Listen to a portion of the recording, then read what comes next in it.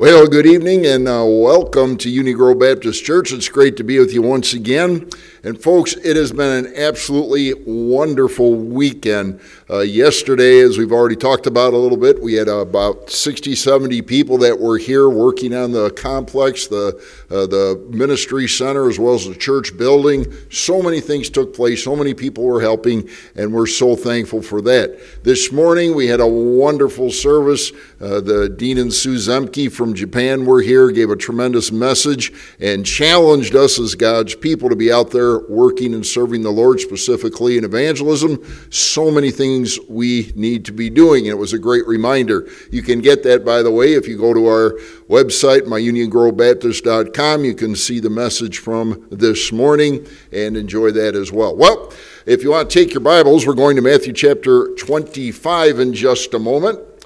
And just a quick announcement about what we'll be doing coming up next week. So we're going to be resuming our series next week from the book of James. Very practical preaching that will hopefully be a help to you and in your Christian walk and in the different disciplines, you will, that God's asked us to take part in. So you don't want to miss it. Very, very practical. We'll be going step by step through God's principles and how He wishes us as individuals and as families and as a church to conduct our lives. So we're looking forward to that. In next Sunday night, we'll be starting a brand new series. I'm finishing up the Olivet Discourse this evening, and I'm going to start a brand new series on the book of Joel. You say, oh boy, where's the book of Joel? I don't remember that one. Well, it's one of the little 12, what we call minor prophets back in the Old Testament, and it talks about the day of the Lord, the day of the Lord. So we're going to go through that. We're going to have a lot of things historically as well as contemporary, if you will, in what the book of Joel deals with. We'll look at a lot of Jewish history, different things that our Jewish friends have done in the past and still are doing, and we're going to be looking forward to the prophetic future. Things that God in Joel, and a lot of it is prophecy, in fact the majority of it is prophecy, dealing with things that are yet to come. So, we'll be looking forward to that. Now, one last thing, and then we're going to pop into Matthew chapter 25, starting at verse 31 in just a moment. I've been the pastor of Union Grove Baptist Church for about a month now, and folks, it has been phenomenal. We're seeing wonderful things happen. We're seeing new families coming in. We've seen several folks come to Jesus Christ in the last several weeks, and we're just thrilled about that. So we want to get to know folks better, my wife and I. So here's what we're going to be doing. At our expense, this is for, and it doesn't matter if you're a visitor or if you're a member or an attender at the church. What we want to do is start getting to know all of our church family much better. So we're going to start, I don't know that we'll call it a ministry, but it's definitely an outreach. We're going to call it Dine with the Pastor and his Wife. So we're going to do that in multiple ways. We've got several people already that we're going to be meeting with in the next couple of weeks. And we want to meet with everybody. And you say, well, what are you suggesting? Well, you can come to our house, which is in Franklin. We can use the parsonage, if you will, which is now our ministry center. We'll have meals brought in for that. We just want to get together, meet for an evening, have some good food and fellowship. And folks, this is no cost to anybody who does it. So it's not, perish that thought. We also have a couple of restaurants we could use, so we'll work with you, whatever you're comfortable with. Now, you say, well, I'm considering being a visitor to Union Grove. Are you saying you're going to take me out to dinner if I come to your church? That's exactly what I'm saying. I want to meet you. I want to spend time with you. And folks, in order to understand the church, in order to feel welcome, I think that's a wonderful thing that we can do where you'll meet with my wife and I, maybe another church family, and just start to feel at home. The major reason why people don't get churched or why they leave churches is they don't feel connected. Well, folks, I've come up with a little teeny model that we're using here at Union Grove Baptist, which is this: the church God's love is building. Folks, if you don't know the pastor loves you, why come to that church, right? I want you to know that I love you, I care about you, and we will do everything we can to help you. That's what a pastor should be doing, right? Shepherding the flock, bringing folks in, getting to know us. So think about that, folks. If you say, well, I don't want to go out to eat with you, well, that'll hurt my feelings, but no, that's okay. But truly, we want you to come, and we'll make that offer to you. So whether you're a visitor for the first time here or whether you've been a long-standing member at Union Grove, we want to take you out, spend some time with you, and get to know you. I don't know a whole lot of churches will offer that today. I'm offering it, all right? So we hope that you'll take us up on that, and we'll have a great time together. All right, let's get into the Word of God. That's why you tuned in to us today. Again, our live streams will be continuing indefinitely now at our 9 a.m. and our 6 p.m. service. So if you're not in town or you can't get to church because of physical conditions and so forth, we always invite you to join us right here on Facebook Live or through our YouTube and through our website as well. All right, so what are we going to do this evening? Well, I like to say we're going to be peeling God's prophetic word one passage at a time. And that's exactly what we're going to do tonight. So we're going to go to a very familiar passage, but one that quite frankly is often misinterpreted. Matthew chapter 24 and Matthew chapter 25, Mark 13 and Luke 21 are all part of the Olivet Discourse. What are we talking about the Olivet Discourse? Well, let me take to Israel for a minute. On the left-hand side of your screen, once again, if you haven't been with us in a while, it's your first time watching, this is a picture of the old city of Israel, basically Jerusalem, Jerusalem. On the left, you'll see a kind of at the top of the screen, it looks like a big wall. That's exactly what it is. It's the big wall of the old city of Jerusalem. Right in the middle of that wall, towards the top, you'll see a gold dome building. That is the Islamic Dome of the Rock. That is the same place where the first and second Jewish temples stood. That Gold Dome building was built at the beginning of the 8th century AD, and it's been there ever since. God's Jewish temple, as we learned from Matthew chapter 24 about 7-8 weeks ago, that temple, Jesus prophesied in Matthew chapter 24, verses 1 and 2, that second temple would be torn down. Not one stone would be left upon another that would not be cast down. In AD 70, that is exactly what happened. That stone, every stone of the temple was knocked down and was pushed over the sides of the wall. If you look off to the right of your screen, what you see is the Mount of Olives. So here's what's taking place in Matthew 24 and 25. It's 2 days before Jesus is going to be crucified. Jesus is talking to his disciples. They're coming out of the temple. His disciples stop him, Matthew 24, verse 1, and say, Jesus, take a look at this beautiful, wonderful temple. And Jesus halts them in verse 2 and says, listen, guys, you see that beautiful temple? It's unlike any other building that existed during their time. And he said, guys, here's what's going to happen. Every single stone of that temple is going to come down. We go to verse 3 of Matthew 24, is a little bit of review, and the disciples say, well, Jesus, when is that temple going to be taken down? When's it going to be destroyed? And you know what? He didn't answer the question. And they ask the second question with 2 parts, and they say, Lord, what's going to be the sign of your coming and of the end of the age? And Jesus spent 2 chapters in Matthew 24 and 25 describing what the signs will be before his second coming. Not the rapture of the church. It has nothing to do with the church age at this point. Often people misinterpret Matthew 24 and 25 as signs or things that will happen before the rapture. Nothing to do with the rapture. The church hadn't started yet. The disciples had no knowledge about the church age at that time. He was dealing with Jewish disciples, and he's telling them about the signs of the things that will be coming before his second coming. In fact, if you look at verses 4 through 14, all of the signs listed there are the specific signs that are also reiterated in the first chapters of the seal and trumpet judgments, Revelation chapter 6 through 8. So we see there's a progression there. So this is a message that Jesus is saying he's going to tell his disciples. He's going to answer the question, what are going to be the signs of his second coming? In other words, when he's coming back to this earth to set up his millennial kingdom, Revelation 20, verses 1 to 7. And just as a bit of a review, there's 2 times that Jesus is going to come, so to speak, but not really. The next event, and let's actually look down at it for a moment. I'm going to skip ahead a minute. Let's go to our timeline so we understand exactly what's taking place. Hopefully you can see it on your screen right now.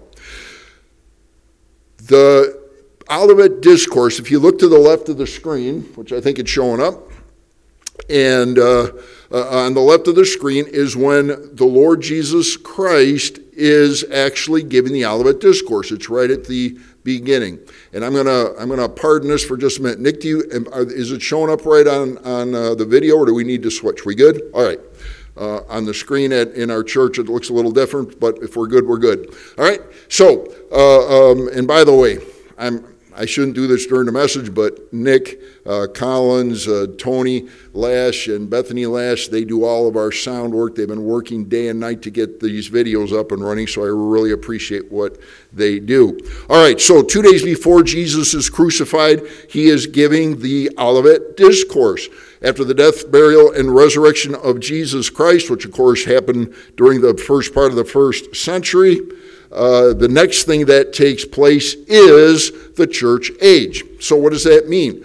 It means that up until that time, everything was centered on the Jewish people. It was all Old Testament. It was all Jewish times. And now something brand new happens. The church age begins. Colossians chapter 1, verses 24 to 29, Ephesians chapter 3, verses 1 to 7 tell us that the church age in which we live today, also known as the age of grace, began after the death, burial, and resurrection and ascension of Jesus Christ. It tells us it was a mystery kept secret from the foundation of the world. You say, well, wait a minute. Why in the world did God keep the church age a mystery until after basically his resurrection? I don't know. Doesn't tell us, but he did. He tells us it was a mystery, it was kept secret, and all of a sudden the unfolding begins. So here's the major issue, and this is where confusion comes in. Matthew's gospel is dealing with the disciples. It's dealing with the church age before his resurrection. He's centering on those things which will happen after the church age is gone. You say, what do you mean? The church age began again after the death, burial, resurrection, and ascension of Jesus Christ. Right before the ascension, things start to change. Acts chapter 2 is when most people say, well, so when the Holy Spirit came, it's when the church began. We have to keep our dispensational timeline correct. Then what happens? Before he returns, Daniel chapter 9, and we've gone through this in previous lectures, so if you go to our media or our live streams, you can go back and go through the first 7 messages regarding Matthew to get all the details I can't get into today. But here's exactly what's going to take place. Jesus is coming back, but not to this earth. You say, what do you mean? The church age that we currently live in must end. How is this going to end? 1 Thessalonians chapter 4, verses 13 to 18. You're going to kind of watch my hand. For the Lord himself shall descend from heaven with a shout, with the voice of the archangel, with the trump of God, and the dead in Christ. In other words, Christians that have trusted Jesus Christ, the dead in Christ shall be raised first. Then we which are alive and remain, shall it happen in our generation, shall be caught up together with them in the clouds, in the air, and so shall we ever be with the Lord. You say, well, wait, Brother Rich, you mean what happens if my grandfather or their parents died and they were Christians? Where did they go? 2 Corinthians chapter 5, verse 8 tells us, absent from the body, present with the Lord. In other words, what's the Bible telling us? When a Christian, and Christianity, Christians, true Christians, didn't start till after the resurrection of Christ. Again, everybody puts the beginning of church pretty much at Acts 2 or beyond. The church begins. A Christian receives Jesus Christ as their personal Savior. When they die, we go to their funeral. You see their body there. What happened to their soul and spirit? Immediately absent from the body, present with the Lord. All right?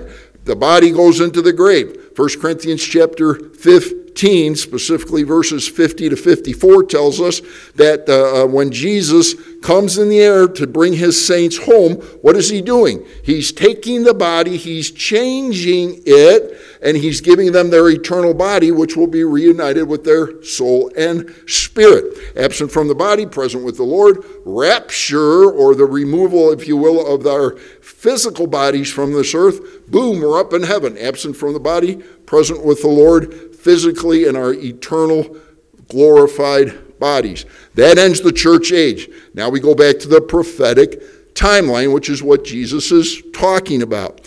We've gone through Daniel 9, 24 to 27. It's the most detailed prophetic timeline in Scripture. And here's where it gets a little tricky, and we can't go into depth. We've done it in past lessons. Again, listen to the previous messages if you're interested. Between Daniel 9:26, Daniel 9:26, two events take place. Number one, it tells us about the death of the Messiah. It said the Messiah will be cut off. He will give his life. That was prophesied 500 years before it happened by Daniel in chapter 9, verse 26. The second thing in verse 26 tells us that not only will Christ be crucified, but it prophesied 500 years before it happened that the second temple would be destroyed. Jesus in Matthew chapter 24 described the exact same scenario was going to take place, and it literally happened 40 years after the prophecy of Jesus, or about 540 years after Daniel prophesied. The next event on God's prophetic calendar in the Old Testament, if everything would have gone lickety-split and everything would have been stated between Daniel 9:26 and Daniel 9:27, it would have said something like this. And after the death, burial, and resurrection of Jesus Christ, the church age will begin. We'll have Christians that will be on this earth. We'll start the church age, the age of grace. Never spoken, mystery, kept secret. Colossians 1:24 through 29, Ephesians 3:1 to 7. The next event, it doesn't talk one word about the church age in Daniel. So we go from what has existed as this gap in the timeline, which you see on your screen in the middle, that was at the beginning, the church age was never, ever, ever talked about in the Old Testament. Never. You say, can you prove that? Read the Old Testament. You'll find it's not there. All right? That's as simple as we can get for today.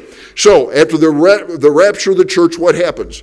We go from Daniel 9:26, which talked about the last thing being the destruction of the second temple, to Daniel 9:27. What is Daniel 9:27? It says, then he, the Antichrist, shall confirm a covenant or a peace treaty with the Jewish people for a 7-year period. Now, if you look on your screen in the middle, this is the period that's being discussed in Matthew 24 and 25. Now we're coming up to the very end of Matthew 25, and we're coming up to the end of where you see Antichrist's one world system, or the last 3.5 years of the tribulation period. What is going to take place? And this is where we come into our message for today. We're going to be looking at, in Matthew chapter 25, we looked at the parable of the virgins, we looked at the parable of the talents, and now we're looking at the parable, if you will, of the sheep and goat judgment. What is Jesus doing? What is he telling his disciples? Every single thing in Matthew 24 and 25 is to prepare the generation, the people that are alive during the tribulation period, not the church age, the tribulation period, for his second coming to set up his 1,000-year earthly kingdom. Now, if you want to read through the entire narrative, which we're not going to do today, you start at Revelation. Mark it down, folks, for the note takers. Revelation chapter 19, verse 11 is when Jesus prepares to come back with his saints, the Old Testament saints and the tribulation martyrs. He will come back in the clouds, but this time he's not going to stay in the clouds. He literally comes down and touches on this earth. You say, can you prove that? Absolutely. Acts chapter 1, verses 8 through 12 tells us that the angels, when they saw Jesus ascend up to heaven, they said, this same Jesus shall come in like manner, just as you saw him leave. Go back another 500 years to the prophet Zechariah, chapter 14, verse 4, Zechariah 14:4. 500 years before Luke gave us this narrative in Acts, Zechariah prophesied that when Jesus returns, not at the rapture, but at the second coming, He will touch down on the Mount of Olives. He will split it in two. He'll go out, fight the Battle of Armageddon, come back, set up his 1,000-year millennial kingdom. He will build the temple, Zechariah chapter 6, verses 12 and 13, and the 1,000-year kingdom will happen. Now we come to Matthew 25. I'm going to go back on our slides a minute, and we're going to get to our message. So, Jesus, here we go, is coming out of the temple. He comes out of what is now, what would now today be the Muslim shrine, but the second temple was there. He walks down the Kidron Valley and he begins to ascend up the Mount of Olives, about a 15-minute walk. His disciples stop him and say, Jesus, tell us about these things. What is your sign of your coming? His second coming to set up his millennial kingdom. What's the sign of your coming? And he begins to go through all those signs. They go up the Mount of Olives and they say, what's the sign of your coming and when is the end of the age? What did they mean by that? Luke chapter 21 verse 24 tells us about the times of the Gentiles. It's a key prophetic verse. What is the time of the Gentiles and what does it mean? What it's talking about is back in 586 BC, when the Jewish people were taken captive to Babylon. Now in 722 AD, or BC, if you recall, the northern 10 tribes of Israel were taken captive to Assyria. Assyria subsequently gets conquered by Babylon. Babylon conquers Assyria, and basically the 10 tribes that have been captive in Assyria were now basically under Babylonian control. In addition, Nebuchadnezzar, just a little bit of history so we understand where we're going in our passage today, Nebuchadnezzar comes into Jerusalem and does 3 deportations of the Jewish people. 605 BC, Nebuchadnezzar comes in with the Babylonians and they take a great deal of the Jewish people captive to Babylon, where the other 10 tribes are already in captivity. 597 BC, the second wave happens where Nebuchadnezzar comes back, takes another huge group of the Jewish people, takes them to Babylon. Finally, and here's the key date, folks. All note takers need to memorize at least this one date, 586 BC. Nebuchadnezzar comes back in the final time with the Babylonian army. They conquer Jerusalem. They knock the second temple down. Matthew chapter 24, verse 2. Daniel chapter 9 and verse 26. The second temple is done. The prophecy has come true way back in 586 BC. Forget the second temple. First temple got knocked down at that point. The first temple is knocked down. The Jews are all in Babylon. Now, what happens? Now, there's going to be a 70-year gap. The Jewish people will be in Babylon. They come back very quickly in 515 BC, build the second temple, and then we get to the prophecy of the second temple coming down that Jesus prophesied about. What is the time of the Gentiles? Started in 586 BC when the Jewish people, when Jerusalem was conquered, the first temple was torn down, the streets were torn down, the Jewish people were taken away. Folks, ever since 586 BC, the Jewish people have not had their full land, nor have they had their full home that God promised to them in the Abrahamic covenant, back in Genesis chapter 12 and 15. You say, wait a minute, 1948 the Jews came back to the land. They did, but they have a fraction of the land that God has promised for the Jewish people that they'll have during the millennial kingdom. Revelation 20 again, 1-7. Here's what's taking place. Jesus is up on the Mount of Olives. So let's go to our passage now and start to go through it. Let's go to Matthew chapter 25 and verse 31 when we have the return of Christ. Not at the rapture, the return of Christ to this earth, Zechariah 14:4, to set up his kingdom. When, verse 31, the Son of Man, Jesus Christ, comes in his glory and all the holy angels with him, then he will sit on the throne of his glory. By the way, where's he going to sit on the throne of his glory at that time? He's not up in heaven. He's down here on earth setting up his kingdom. Let's pray. Father, as we spend the next few moments going through this critical passage in Matthew 25 on the sheep and the goat judgment, the judgment of the nations. Father, might we properly get it from understand exactly what's taking place and why it's taking place. And Father, I pray that you'd instruct us in your word once again, and that you revive the saved and save the lost. In Jesus' precious name, amen. All right, so here we have the preparation for Christ's return. Let's take a look at verse 32. All the nations will be gathered before him, before Jesus, and he will separate them one from another as a shepherd divides his sheep from the goats. Now, if we went back to the first 13 verses of Matthew chapter 25, it talked about the Jewish people. It talked about a Jewish wedding, 5 wise, 5 foolish virgins. 5 wise were looking for the return of the Messiah. Every single thing in Matthew 25, here's what God is trying to relate to the people. Jesus is telling them. He's telling the Jewish disciples at that time. Of course, they didn't know the church age gap was going to come in. They just didn't know about it yet. He's telling the generation, verse 34, he's telling the generation that is alive during all these signs that are taking place. After the rapture of the church, during the tribulation period, many of these signs, all these signs will be taking place. And he's telling them to watch. And he's telling those people who, just like in the days of Noah, they're eating, they're drinking, they're marrying, they're no clue whatsoever about what's coming. All of a sudden the flood came and takes them all away. And God's saying there's coming a day when I'm coming back and there will be a reckoning before I turn people into my kingdom. The 1,000-year reign of Christ. And here's what's going to happen. We looked at the Jewish people already, how God is going to bring the chosen people from Israel, the Jewish people, into his kingdom. That's the first 13 verses. From verse 14 to verse 30 of Matthew 25, we looked at the talents last week about people. Are they prepared for the second coming of Christ? And we went through that scenario. Tonight he's saying it's it.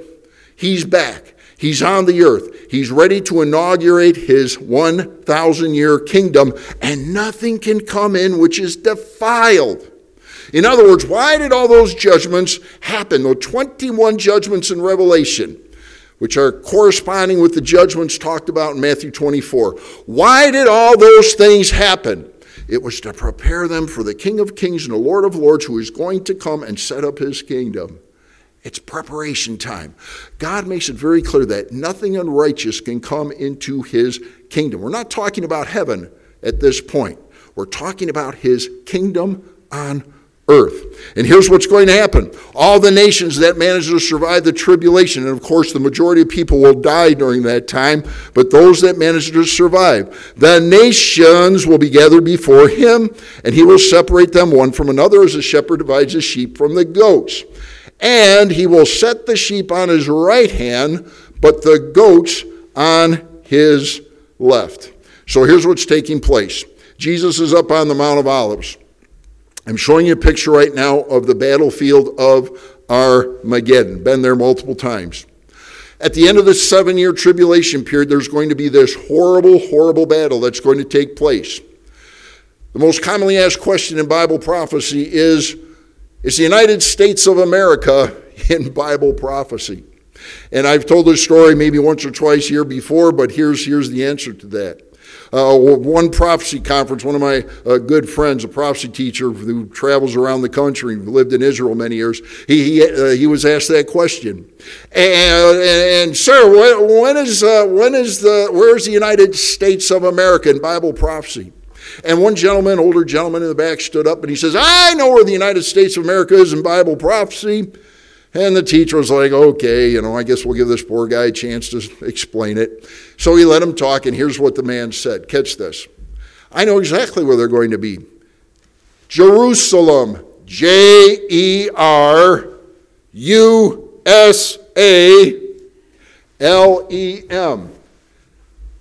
And all of a sudden the people began to snicker and laugh a little bit, and he's like, you know what, folks, he's exactly right. He's exactly right. Because he went to Zechariah chapter 14 and verse 2, and it states that at the Battle of Armageddon, that giant battlefield that you're looking at right now, one day all the nations will be gathered together to fight against God himself. Imagine that. And Jesus will come back. Revelation chapter 19, starting at verse 11, he will come back. He will come down through that valley of Armageddon. All the nations that are gathered at that battlefield will be wiped out dead. But there'll still be some people left. So let's take a look at that. Jesus now, if you will, has his sheep on his right hand, his goats on his left hand. The right hand is always the place of honor. Left hand, you got a problem. Let's see how this goes through. Matthew chapter 25, verse 34. Then the King, Jesus Christ, will say to those on his right hand, "Come, you blessed of my Father, inherit the" what? "The kingdom prepared for you since the foundation of the world." Jesus is saying to this group here, those that have survived the tribulation period, you come on into my kingdom, and we'll find out why in just a moment. So what did they do that got Jesus' attention, if you will? Let's go to Matthew 25, verse 35. Jesus said this to this group on his right hand at the end of the tribulation period. "I was hungry, you gave me food. I was thirsty, and you gave me drink. I was a stranger, and you took me in. I was naked, and you clothed me. I was sick, and you visited me. I was in prison, and you came to me." Now catch the response of the righteous. Then the righteous will answer him, saying, "Lord Jesus, when did we see you hungry and feed you, or thirsty and give you drink? When did we see you a stranger and take you in, or naked and clothe you?" Now, folks, let's get away from spiritualizing and allegorizing the Scripture and get to what it's actually saying. This isn't being funny here. He's not saying, "Oh, you folks, you did a good job here and there, and you did great." That's not what he's saying here. He is talking to these tribulation saints. They lived through the most horrible, horrific 7 years imaginable to man. If you go through Revelation 13, every single person that trusted in the Lord, the Jewish people or Gentile proselytes that come to the Lord during that time, most of them will be martyred. They will be killed for their faith. They will be in prison. They will be hungry if they're underground. They will be sick. They will be thirsty. The Bible tells us about the horrific lack of water in Revelation 6 through 16 that will take place. And Jesus is saying, they're saying, "Jesus, wait a minute." He's saying, "You folks on my right hand, the sheep, you did all these things for me." And they say, "Jesus, we appreciate you saying that. But I got to be honest, I might be the wrong person because I never saw you." What does Jesus say? They said, "When did we see you sick, Jesus, or in prison and come to you?" And here's the answer. And the King, right before the millennial kingdom begins, will say to these people on his right, and the King will answer and say to them, "Assuredly I say to you, inasmuch as you did it to one of the least of these my brethren, you did it to me." These folks were out there working for the Lord. They trusted in him. They knew him. They were serving the people being persecuted, who are the majority of all scholarly opinions from a dispensational perspective agree that he's talking here about the Jewish people who are suffering persecution like never before. The brethren, they'd come to Christ. 1/3 of all Jewish people will be saved during the tribulation period. 2/3 won't. You say, where'd you get that from? Zechariah 13, verses 8 and 9. And these people are dying. They're coming to Christ. They're putting their faith in him. And all these others, they're serving God. You say, how do you know? Well, what does Jesus mean here? Are we saved by works? Are we saved by the things we do? And may I say, absolutely not. You say, can you prove that? Absolutely. You see, almost every single Sunday I quote 2 verses, Ephesians chapter 2, verses 8 and 9. "For by grace are you saved through faith. It is not of yourselves. It is the gift of God, not of works, lest any person, any man should boast." Verse 10, which I usually don't quote, talks about good works. After someone receives Jesus Christ as their personal Savior, what do they start to do? Just like we saw at the workday this week. People come, they serve, they work, they help. They go out, they help those in need. They tell others the gospel. They're doing all these things. For we, Christian, are his workmanship created in Christ Jesus for good works. Folks, you know what good works do? They verify who you are. By our love, the people will know who we are. By our outpouring of love, by our working for others. And Jesus said, you know how I know about these sheep right here? Because during the tribulation period, they suffered horribly. They went through the worst time that's ever existed in humanity, and they were out there. As much as you did it to one of the least of these, those that were trodden down, those that were hungry, those that were thirsty, those that were in prison, Jesus said, you did it to me. How about the fate of those who were on the wrong hand? Then he will say to those on his left hand, depart from me, ye cursed, into the everlasting fire prepared for the devil and his angels. He's saying the sheep on his left hand, they messed up big time. Let's see how that works out. How about the acts of the unrighteous? Go to verse 42. Jesus says to these people on his left hand, the goats, he said, I was hungry. You didn't give me any food.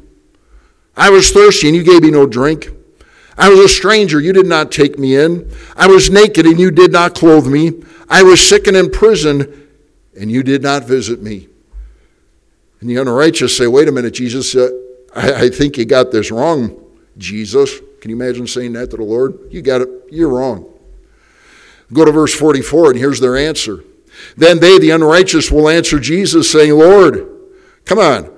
When did we see you hungry or thirsty or a stranger or naked or sick or in prison and did not minister you? Then he, Jesus, will answer them, saying, assuredly I say to you, inasmuch as you did not do it to one of the least of these, you did not do it to me. I'm like, wait a second. All right, Jesus, time out. First of all, let's set the record straight. We never saw you here. I don't know what you're talking about. I don't know why you're upset with me. I don't know why you're mad at me, but you get it wrong. She said, no, I didn't get it wrong at all. I never get things wrong because I'm omniscient. I know all things. I'm omnipotent. I'm all powerful. I'm all knowing, and I change not. You didn't do a thing for my people. You didn't trust me. Nor did you help those who had. And by your works, I know you are not with me. We come to a very sobering conclusion of this parable. You have those on the right hand. You have those on the left hand as we open up and Jesus sets his kingdom up during the millennium. And he made it very, very clear for 7 years of horrible tribulation that to reject him, you weren't going to enter his kingdom. That is all what the Olivet Discourse is about to his disciples. Lord, what is going to be the sign of your coming and of the end of this age, the time of the Gentiles? And Jesus said, here's a sign. And he went through in verse 30, he said, I'm going to come in the clouds. You're going to see cataclysmic things happen in the air. You'll watch me as I come. Then I'm going to come back, and before we open up, if you will, the millennial kingdom, there's going to be a day of reckoning. Did you choose during those 7 years to trust the Lord Jesus Christ, or did you reject him? And this is one more parable that Jesus is using to describe the scenario. You on this side, you trusted Jesus, you showed it by your works. Your good works proved who you were. It's a parable, it's a story. He's trying to illustrate the concept. You over here, those people did nothing for me. They never trusted me. They rejected me. I had all these signs, all these wonders, all these miracles taking place for 7 years. They watched as people died right and left, and they failed to repent and get right with God and trust me. And here's the startling statement. In verse 46, Matthew 25, here's how the Lord Jesus ends this, talking about the goats on his left hand. These will go away into everlasting punishment. Everlasting punishment. You see, that's about the most politically incorrect thing that you can say from a pulpit today. It's not proper to say that anymore. It's not proper to talk about a place called hell. It's not proper to talk about the lake of fire. It's not proper to say, well, come on, everybody gets into heaven. That's what's proper today, but it's such a lie. Folks, we got to tell the truth. And Jesus said, listen, that fire was prepared for the devil and his angels, not for you. But you refuse to trust me. You refuse to take Jesus Christ as your personal Savior, and now you've got to suffer for eternity. And then there's my people over here. They served my people. They loved my people. They suffered too, but they just gave, and it showed their love for me. The righteous, eternal life. By the way, why did he say eternal life here? Because every single individual that enters the millennial kingdom in a glorified or in a normal body will live the entire 1,000 years. There will be no judgment again for the righteous. It's over at this point. This is it. Every single person that enters into the millennial kingdom is a, if you will, a Christian, a born-again person. Now, before you call me a heretic, what's going to happen during the millennial kingdom? The righteous enter into the kingdom, just like we find right here. Will they have children? They'll have a lot of children. They'll have 1,000 years to have children. When children are born during the millennium, same as today, and we'll close with this. What happens? Every single child that is born during the millennium must make a decision to accept or reject Jesus Christ. No different today. At the end of the millennial kingdom, the Bible tells us that Satan will be released from his prison, which he'd been in, end of Revelation 19 and 20. First 10 verses in Revelation 20, Satan's going to be allowed out. He's going to go around the world. He's going to collect all those individuals that failed to trust Christ. And that will be the final judgment. And then they'll go to what's called the white throne judgment, Revelation 20, verse 11. But folks, this is who enters the kingdom. The millennial kingdom. Let me ask you, that's the prophetic picture. How about the picture today? You see, there's folks listening to me, maybe for the first time. Maybe you've seen me before through our live stream feeds. If you died right now, I am going to spiritualize the text for a moment. Which hand would you be on? The sheep hand, where you're one of God's children, or the goat hand, where he's going to say, no go, my friend. If you're to die right now, which hand would you be under? The blessed hand, the sheep, or the rejected hand, the goats? How do you get onto the sheep? You say, well, I've been good. You just read it. Jesus said, you did a bunch of good things, and well done. Come on into the kingdom. Those were the signs of their faith. You see, let's go back to those 3 verses I quoted a little bit earlier. Last verses I'll give. And here's for today. For by grace are you saved. God's free, unmerited gift. It's a gift we don't deserve. It's a gift I don't deserve. And he said, listen, because you've sinned, because if you got what you deserved, you'd spend eternity in hell, separated from God. The goats. God said, listen, if you'll trust me as your Savior, if you'll believe that Jesus Christ came down from heaven, died on a cross for your sins, was buried, and 3 days later was resurrected to prove he was God. He said, for by grace are you saved through faith. It is not of yourselves. It's not of works. For by grace are you saved through faith. It's not of yourselves. It is the gift of God, not of works, lest any person should boast. Have you ever accepted that free gift? Folks, the good works that we do, the good things that folks here at Union Grove do, it's because they love Christ and they've trusted him. Our good works follow our faith. That's always the way it's been, always the way it will be. Have you trusted Christ? How about getting your life started with him this very moment? Are you ready to receive Christ? Are you tired of trying to earn heaven on your own? Are you tired of being scared and wondering if you're going to make it? Well, let's just take God at his promise.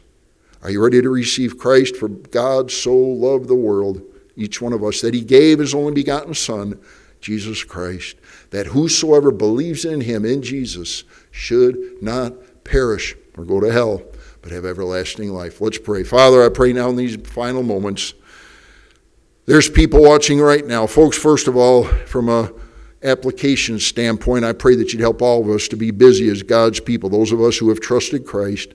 Help us to be busy serving you in the best way possible. Help us to be out there telling the good news, helping folks wherever we can, showing our love for you. But if you're out there right now and you say, Brother Rich, I honestly, if I died right now, I didn't know if I'd go to heaven, but I want to accept that free gift this very moment. All right, I'm going to say a prayer. The prayer is not what will save you. We simply want to tell the Lord what's taking place in your heart this very moment. Are you ready to receive Christ? I hope you are. Would you pray with me? You say, I don't know how to pray. All you got to do, you don't even, if you're driving, please don't close your eyes. But if you're there, you can close your eyes, you can fold your hands, or you can just stare right at the monitor, and let's talk to the Lord. He hears us no matter what position we're in. Are you ready to trust Christ? You say, I'm ready, Brother Rich. Let's do it. All right, let's pray. Father, I pray that you'd hear the prayers now, those trusting Christ. Lord, I understand that I'm a sinner. I understand that if I got what I deserved, I'd spend eternity in hell, in the lake of fire. But Father, I'm so thankful that Jesus, God's Son, came down from heaven, died on the cross for my sins. And I'm sorry for those sins, Lord. And right now I'm receiving the free gift of the death, burial, resurrection, and ascension of Jesus, which paid for my sins. And Lord, I know that you promised as I receive you and I receive that free gift that I'll spend eternity with you in heaven. And oh God, I'm looking forward to that. I love you, Lord. Help me to serve you the rest of my life and now to do good works as a child of the King.